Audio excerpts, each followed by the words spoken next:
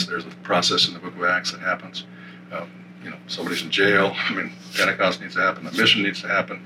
The persecution. Whenever there's an obstacle or an opportunity for the gospel, 5 things happen. First of all, they got together, prayed, and fasted together. Secondly, the Holy Spirit shows up. Look at the passages from Acts 1, 2 to 4 to 12, whatever. Thirdly, the Word of God goes forth with power. Then there's reaction. Some accept and get saved, the church grows. Some reject and persecute. And lastly, the church grows like crazy.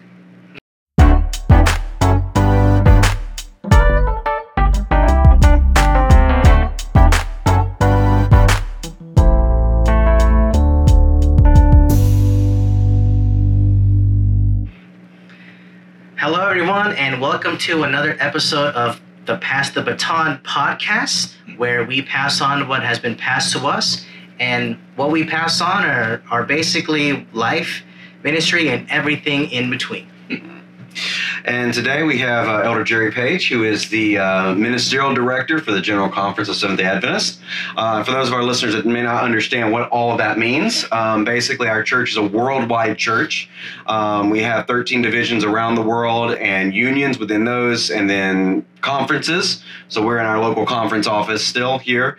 And so the General Conference is the World Church's organization and provides support for that. So, Jerry, you would say you're the pastor of all of the pastors across the... Well, that's one way to say it. It's obviously not possible. Yeah. But, we have a team of about 13 people, and half of us travel a lot, and we go out with pastoral and elders and deacons meetings and that kind of thing, give nurture and training. But we produce a lot of resources, several magazines and all that too. So we're trying to help that group, but can't be personally with everybody. I understand that completely. In fact, and one of those magazines I would assume you're talking about is Ministry Magazine. Yeah, Ministry Magazine, Elders Digest. My wife produces a journal for spouses, pastors. Oh, that's very cool. Elder Page, I'm pretty sure it's not just us, but I'm pretty sure a lot of people are curious. How does one become the pastor of pastors of the world? How did your journey take you to that? It sure was never anything we sought or planned for or anything. We just were in a conference in Central California and Pennsylvania before that, just doing our best. I was president of those conferences. We were leading there, and always tried to keep spiritual renewal and walk with Jesus at the center of leadership. And Janet, we went through some experiences ourselves that were kind of renewals along our journey, and some trauma and other things, but our journey has kind of been leading for spiritual leadership for leaders in the conference of pastors and those others. So that was happening in the conference. In 2010, the General Conference leadership asked us if we'd go to the world and help, do the kinds of things we were doing and develop resources for everybody in this 22 million members and 30,000 pastors and 250,000 elders probably and all of that. Wow. So since then, we didn't know what we're doing. We didn't expect to be there, but God told us to go, and so we've just done our best to work with our team and try to meet people's needs and that are leading others with a special focus on, and Elder Wilson asked us to do this at the beginning, a special focus on our greatest and most urgent need, we've been told, is a revival of true godliness for our leaders, for our pastors and their families and that kind of thing. So that's been a special mission we've been on to. And Elder Wilson, Ted Wilson, is the president of the General Conference, so he is the president of the worldwide church. So, so how do you? Well, you already said that a big part of what you do is obviously you can't be the pastor for 30,000 different pastors, which was one of the questions that we were kind of curious, like how many pastors are there in the world? Yeah, and that's ordained. Probably if you figure all the other people that are caring for churches. I mean, elders care for 80% of the churches. Any Sabbath. Yeah, I know. My wife is from India, and the pastors over there usually will come by the church maybe once or twice a year, and it's led by localism. They come in there, they ordain elders, they do baptisms, they do weddings, and that's pretty much have 30, 50 churches, in other places. And so that's very interesting. But I'm curious because you were talking just before we started the cameras on that you travel a lot. So how do you maintain? Because obviously you can't lead somewhere you're not going yourself. How do you maintain your spiritual life, your devotional life while you're traveling? You said 200,000 miles a year. Yeah, probably we do. Wow. 200 and some days a year out the house. But we were together most of the time, so that was good.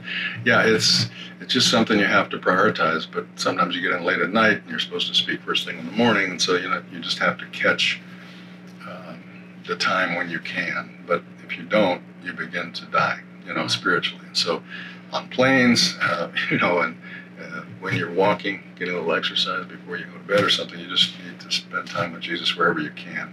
But, we try to plan our schedule so that we will have some time before we go to work each day. But that's not always easy in different cultures all over the world.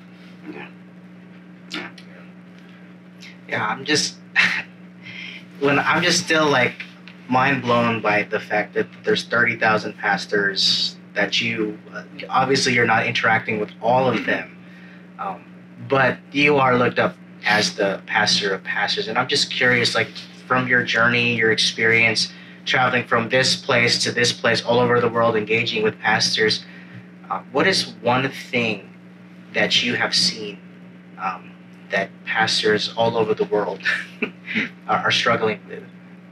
I mean, yeah, obviously they have lots of churches, but I mean, I'm pretty sure you have seen something that we all, as pastors, struggle with. Or maybe one or two things, if you don't. Or maybe one or two things, sure. I mean, like, I think we just talked about one of them, and that is, it's so easy to want to be a good pastor. Yeah. You've got things coming at you so much, you never catch up. To skip the private time with Jesus. And in Education 2:60-61, in this book, it says, we tend to rush through his presence. We don't have communion. And because of that, it's like our battery ran out, or we didn't plug into the cell charger by waiting for counsel and being with him and having a personal relationship. Everything is about that personal relationship. But pastors, when they take anonymous surveys, too often around the world, they say, we got our goals to meet, we got our people's needs, we got meetings, so we get up in the morning and boom. We get up in the morning and somebody in Asia is after us already because it's almost night there, so we have to put our cell phone over here or else miss it. So that's one of the biggest challenges is time for you and for the family and for God. And if you miss that, Jesus said you can't do anything right. Wow. But if you do that, he says you can ask anything in my name if you abide in me. John 15. He says that 10 times in 7 verses. If you abide in me. And then he says 7 times in 3 chapters, if you abide in me, you can ask anything in my name, and I will do it. So that's the big thing, is working on our own power, I think, or working for self, or one field did a survey anonymously of their pastors, and the guys that did it were young guys like yourself who were surveyors, and their hearts were broken. They said, too many of these pastors are saying we work for power or position or perks or to please people or all the P's, and they're saying they just don't have time for their family and for God, and so their lives are falling apart while they're looking good with their stuff. But there's wonderful people all over the world. That's the other part of it, and many godly pastors are doing a wonderful job.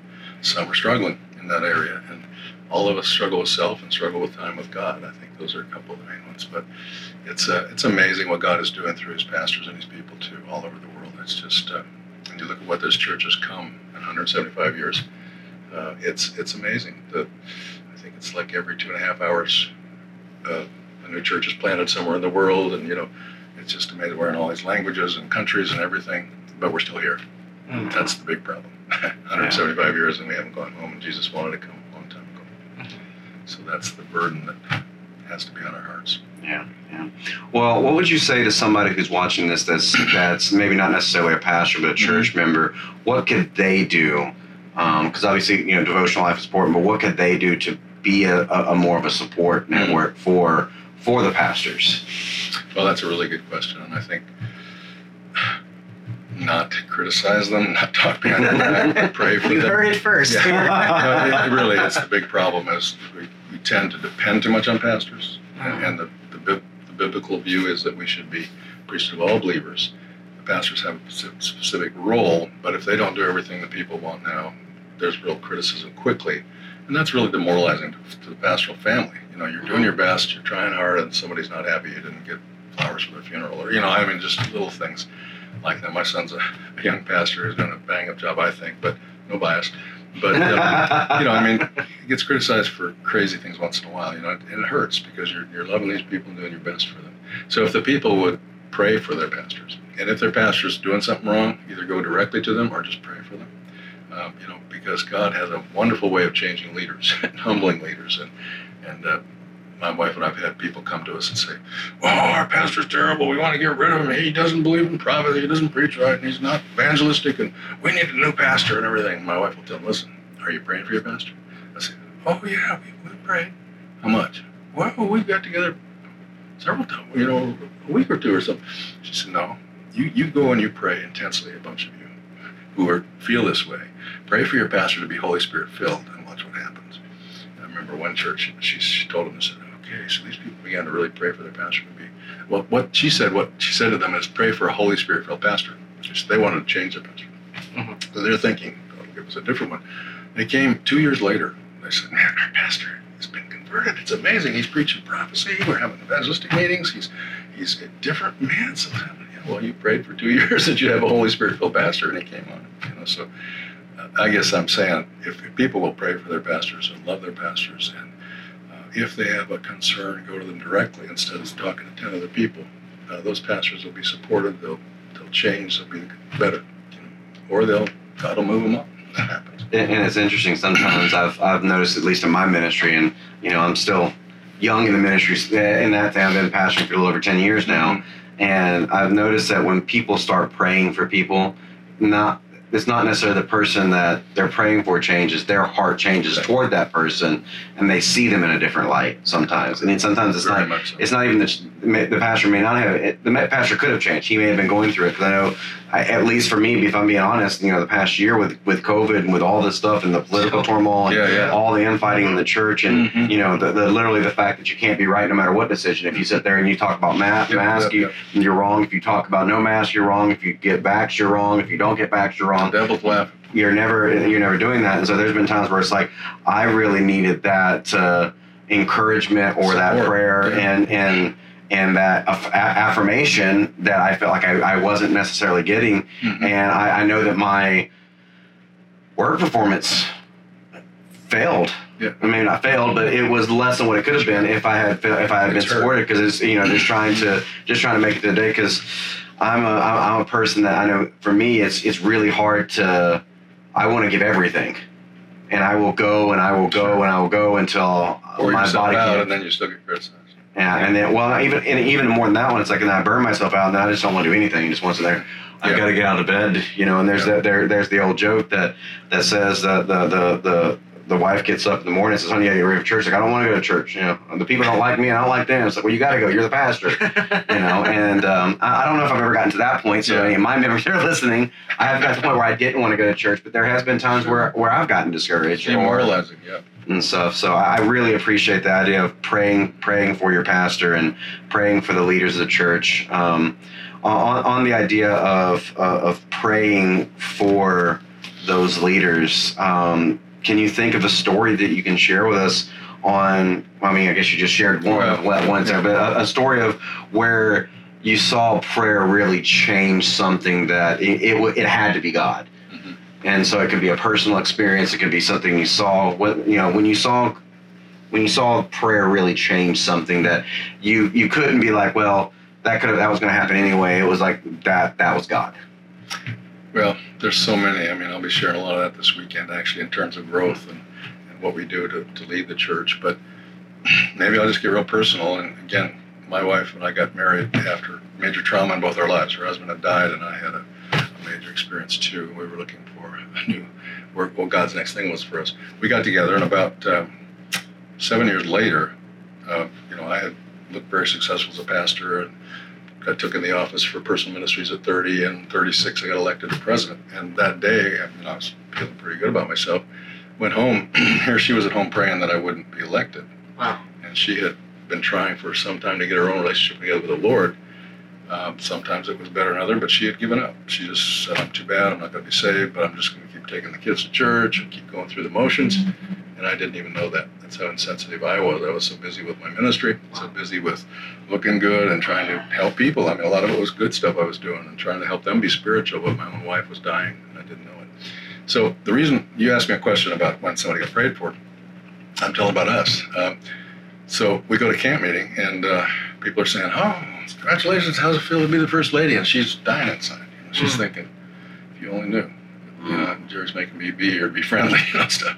So, but then that week, there was a speaker at camp meeting Dave Walkowitz, who was a friend of ours from years ago with Revival and Holy Spirit. And he was there giving powerful seminars on the Holy Spirit. And he challenged the people. He said, you got a new young president couple. He knew us. He said, will you just pray for the baptism of the Holy Spirit in their lives every day? Will you commit that? I mean, he had them commit and stand up and whatever. So they started coming to us by the end of the week saying, we've committed. We're going to get our group together. We're going to pray for you guys for the baptism of the Holy Spirit. They didn't know anything about Janet's experience, and I just found out. But anyway, everywhere we went for the next 2 years, people in churches were coming up and saying, we're praying for you guys. Every night, our small group, every week, and we're praying for you to have the baptism of the Holy Spirit.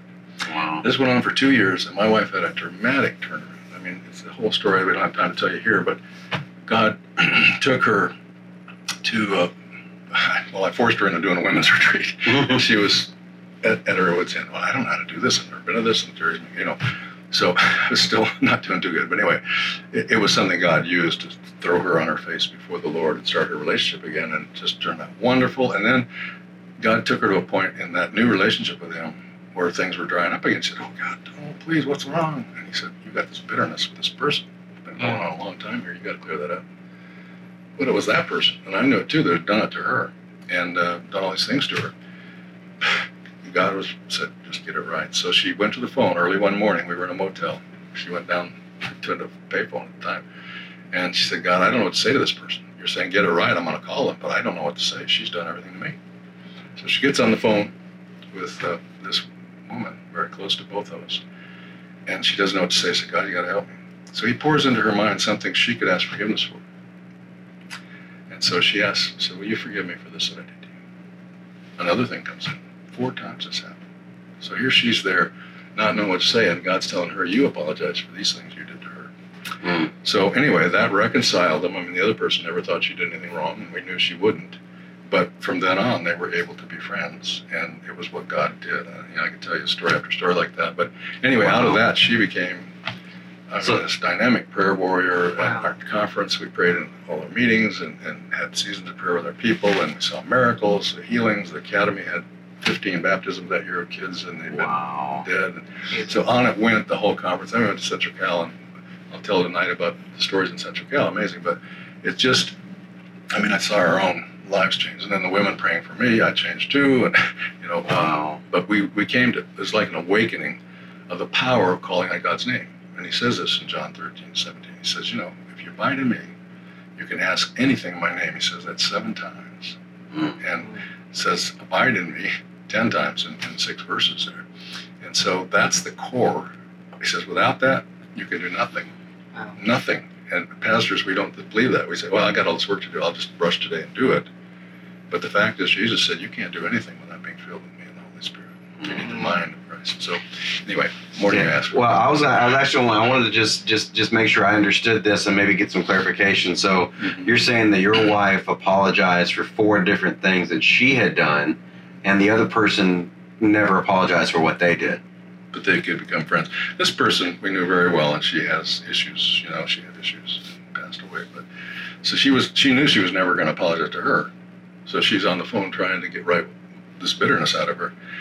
God does this to her, and the bitterness was gone. That's amazing and From then powerful. on, and that's what was holding her spiritual experience back. She says now that's why, because God kept trying to tell me, and I said no, Jesus couldn't deal with this one. Nothing I could do with that. So she kept stuffing that down until it ruined her spiritual life. So when she talks to people, she makes an appeal. If there's anybody you got bitterness towards, any problem going on, get right. It'll open up your spiritual life. So that's one experience out of hundreds we've had. Now of seeing God change people and lives, but it was us. Wow, I want to appreciate the vulnerability. I just know that can definitely be hard. I know that when I think about my wife, and I know the hours that my wife has spent praying for me, and I know I spend so much time praying for her because she's a school teacher assistant. So there's the blessing of us being able to work together in ministry and stuff, but there's also the stresses that sure. entails. But think of the pastors that don't have a wife that prays for them. Yeah. So you think of the issues, and the marriages in our pastoral families, and also people need to pray for our pastors, because the devil, if he knows that he can take a leader down, he gets the whole flock messed up. So our people need to pray for us, and that's a word from Scripture. Well, I know that we know a mutual friend, Paul Goya. Oh yeah. And when I first went to interview with the board where he was pastoring at, Elder Haley actually had given me a book, The One Miracle After Another, that was Pavel's story, and I remember. I put it down. I didn't read it right then because I got it and was going to interview. And then I went and interviewed, and I came back and then I read the entire book in Pavel's accent, and like I heard his accent through all this. And then I didn't put it down. Yeah, and then I didn't. I read the entire thing in a single sitting, and that was one of the things that I was really impressed with is that he never designated a certain time to pray. Mm-hmm. He would get up and pray until he felt God's spirit. And because you had talked about earlier, it's like we will not wait for the counsel from God. Yeah. And that's something that I know I can definitely be better about is waiting on that counsel for God during my prayer time. And that's why and now I'm a lot better about it now. Like my morning is after we get everything going, I will sit down and have my prayer and devotional time, and then I'll go to the gym whenever I'm done. And some mornings I'll go to the gym at 7:30. There's other mornings I don't get to the gym until 10. Yeah. And so that's been a huge benefit, at least, and I have really felt that's helped renew me. And I wish I can say I've been doing that for the whole 10 years of my ministry. All of us struggle with yeah. this. Somebody asked Mark Finley, and he's been a mentor to me, made him an advisor to us in ministerial and revival and reformation. And somebody asked him, Mark, how long do you pray? I'm looking for a formula. And Mark thought about it a while. He said, I pray till I have communion.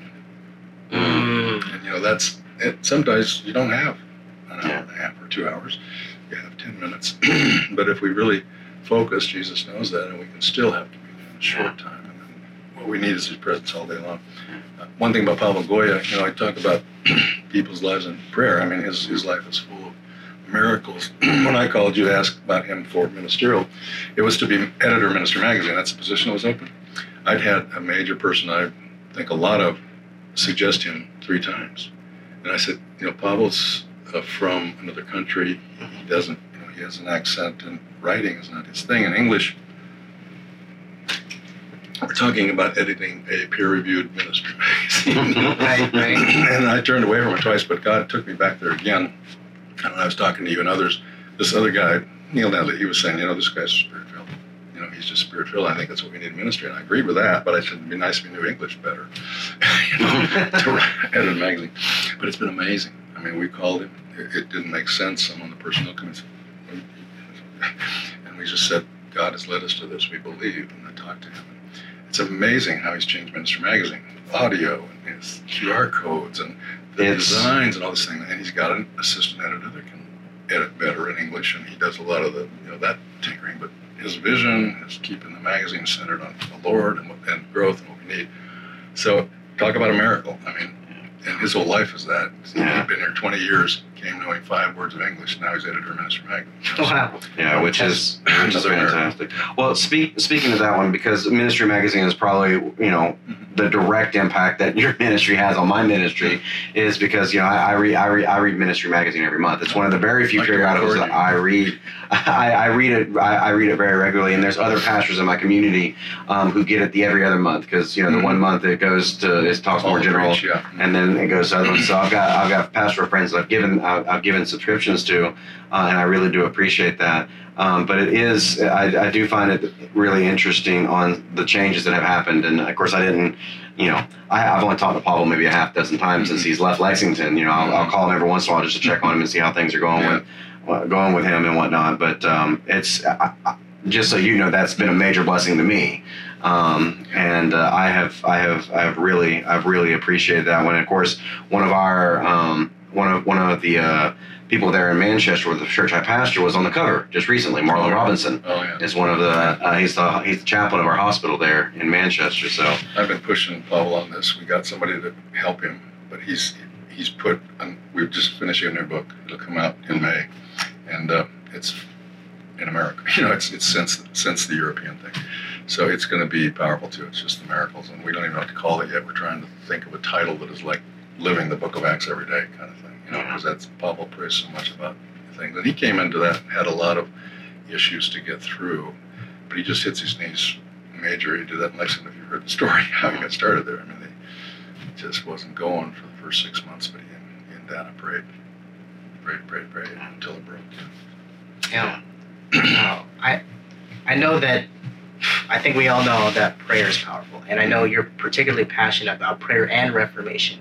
It's something that you and your team at the GC are really emphasizing. So, we have many church members that are going to be listening to this podcast, and so, they hear these stories about how prayer has changed your life, has changed Pavel's ministry, has changed your life, my life, and I know that there are many people that they cognitively grasp that prayer But how? is powerful, but how do you, for those of us, Tom and I, we pastor small churches and small country churches. Mhm. How do you what are some practical steps? Obviously there's no formula, you're just going to do it, but what would you say to those churches that are that are dying, getting older? How would you encourage them to really pray? Mhm. Well, there's our personal prayer life. Yeah. And again, we just need to do it. Janet, when she got back into it, she said, God, this Bible's boring. I've heard these stories before. You got to make it real. And after a couple of 3 weeks, he began to speak to her. And I found the same thing. If I really asked God to speak to me.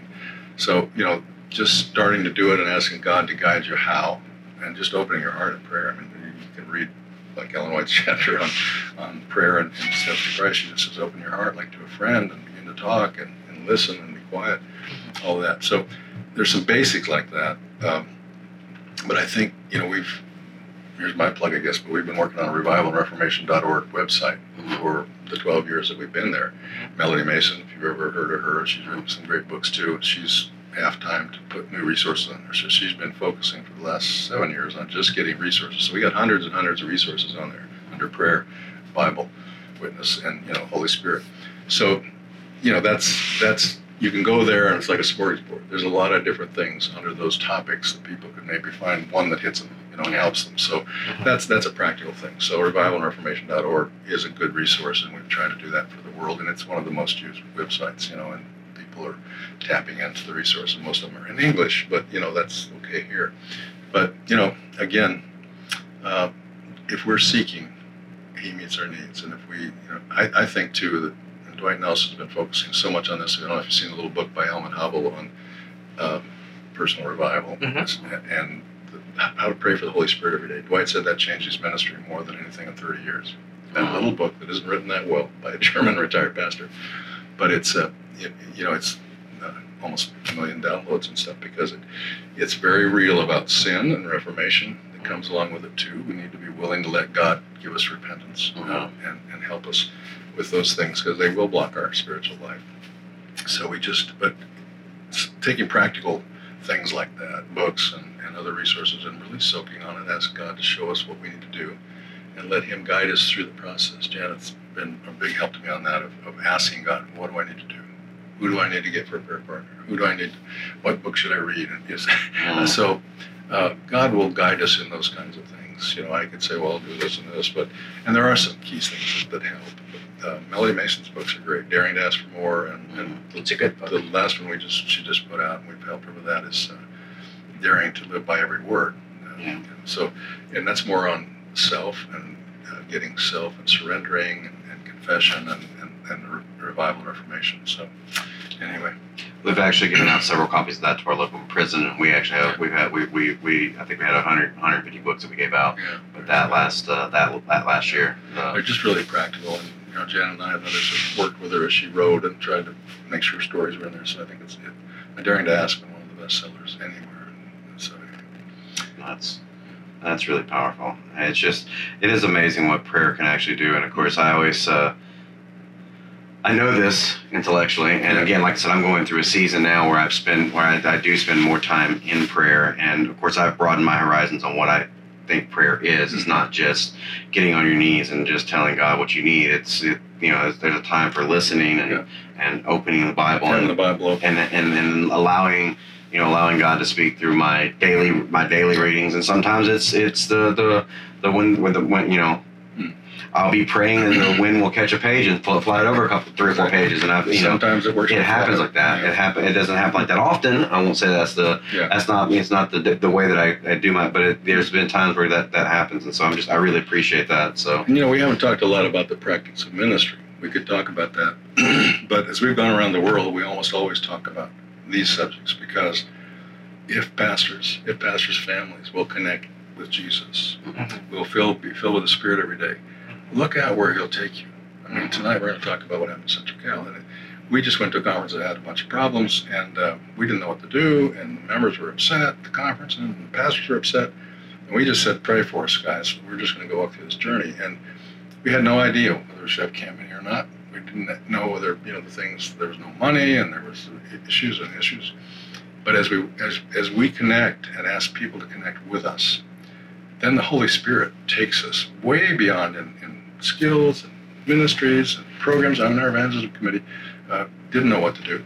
But when we ended up with all this money, because God took us on that journey for money, it wasn't a money journey, it was a prayer journey. We said, the camp meeting, we kept it going, and then we said, just ask God in 10 days what you should do to help win people from San Francisco, Silicon Valley, in this conference. And then you pledge whatever He asks you to. If you don't, He doesn't impress you, we don't want your money. We're not after your money. Yeah. That's what the prayer partners and Janet came up with, that this God wanted to do something with that offering. And so it ended up going to $1 million and then $2 million in 10 days. And so that opened up, talk about evangelism. Our committee had to have revival and reformation retreats and make sure, because that was such sacred money, that we were using the right thing. So out came the Student Alley program for North America, the Glow Tracks, Bible Worker program, all this stuff that you've seen affect this country. And then we went around the world partly to tell that story. Because they prayed, God, give us a miracle to pray for that would tell everybody in Central California that they'll pray over their marriages, pray over their school problems, pray over the ministry, how to do the evangelism, all this stuff, that you will answer those prayers. They don't have to come to the conference prayer committee that's meeting every week with Janet.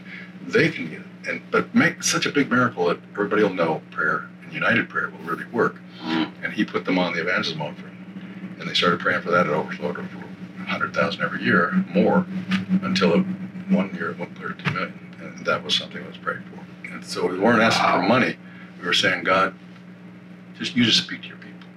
People had dreams, they had depressions, they had all kinds of stuff. It's interesting that you talk about that, because that reminds me of something that Elder Haley had talked about in his interview is prayer. We talked about the idea of prayer, and at what point, does prayer are we praying for God's guidance, or does prayer make us feel good? Because, I shared with him, that, my brother has been very sick.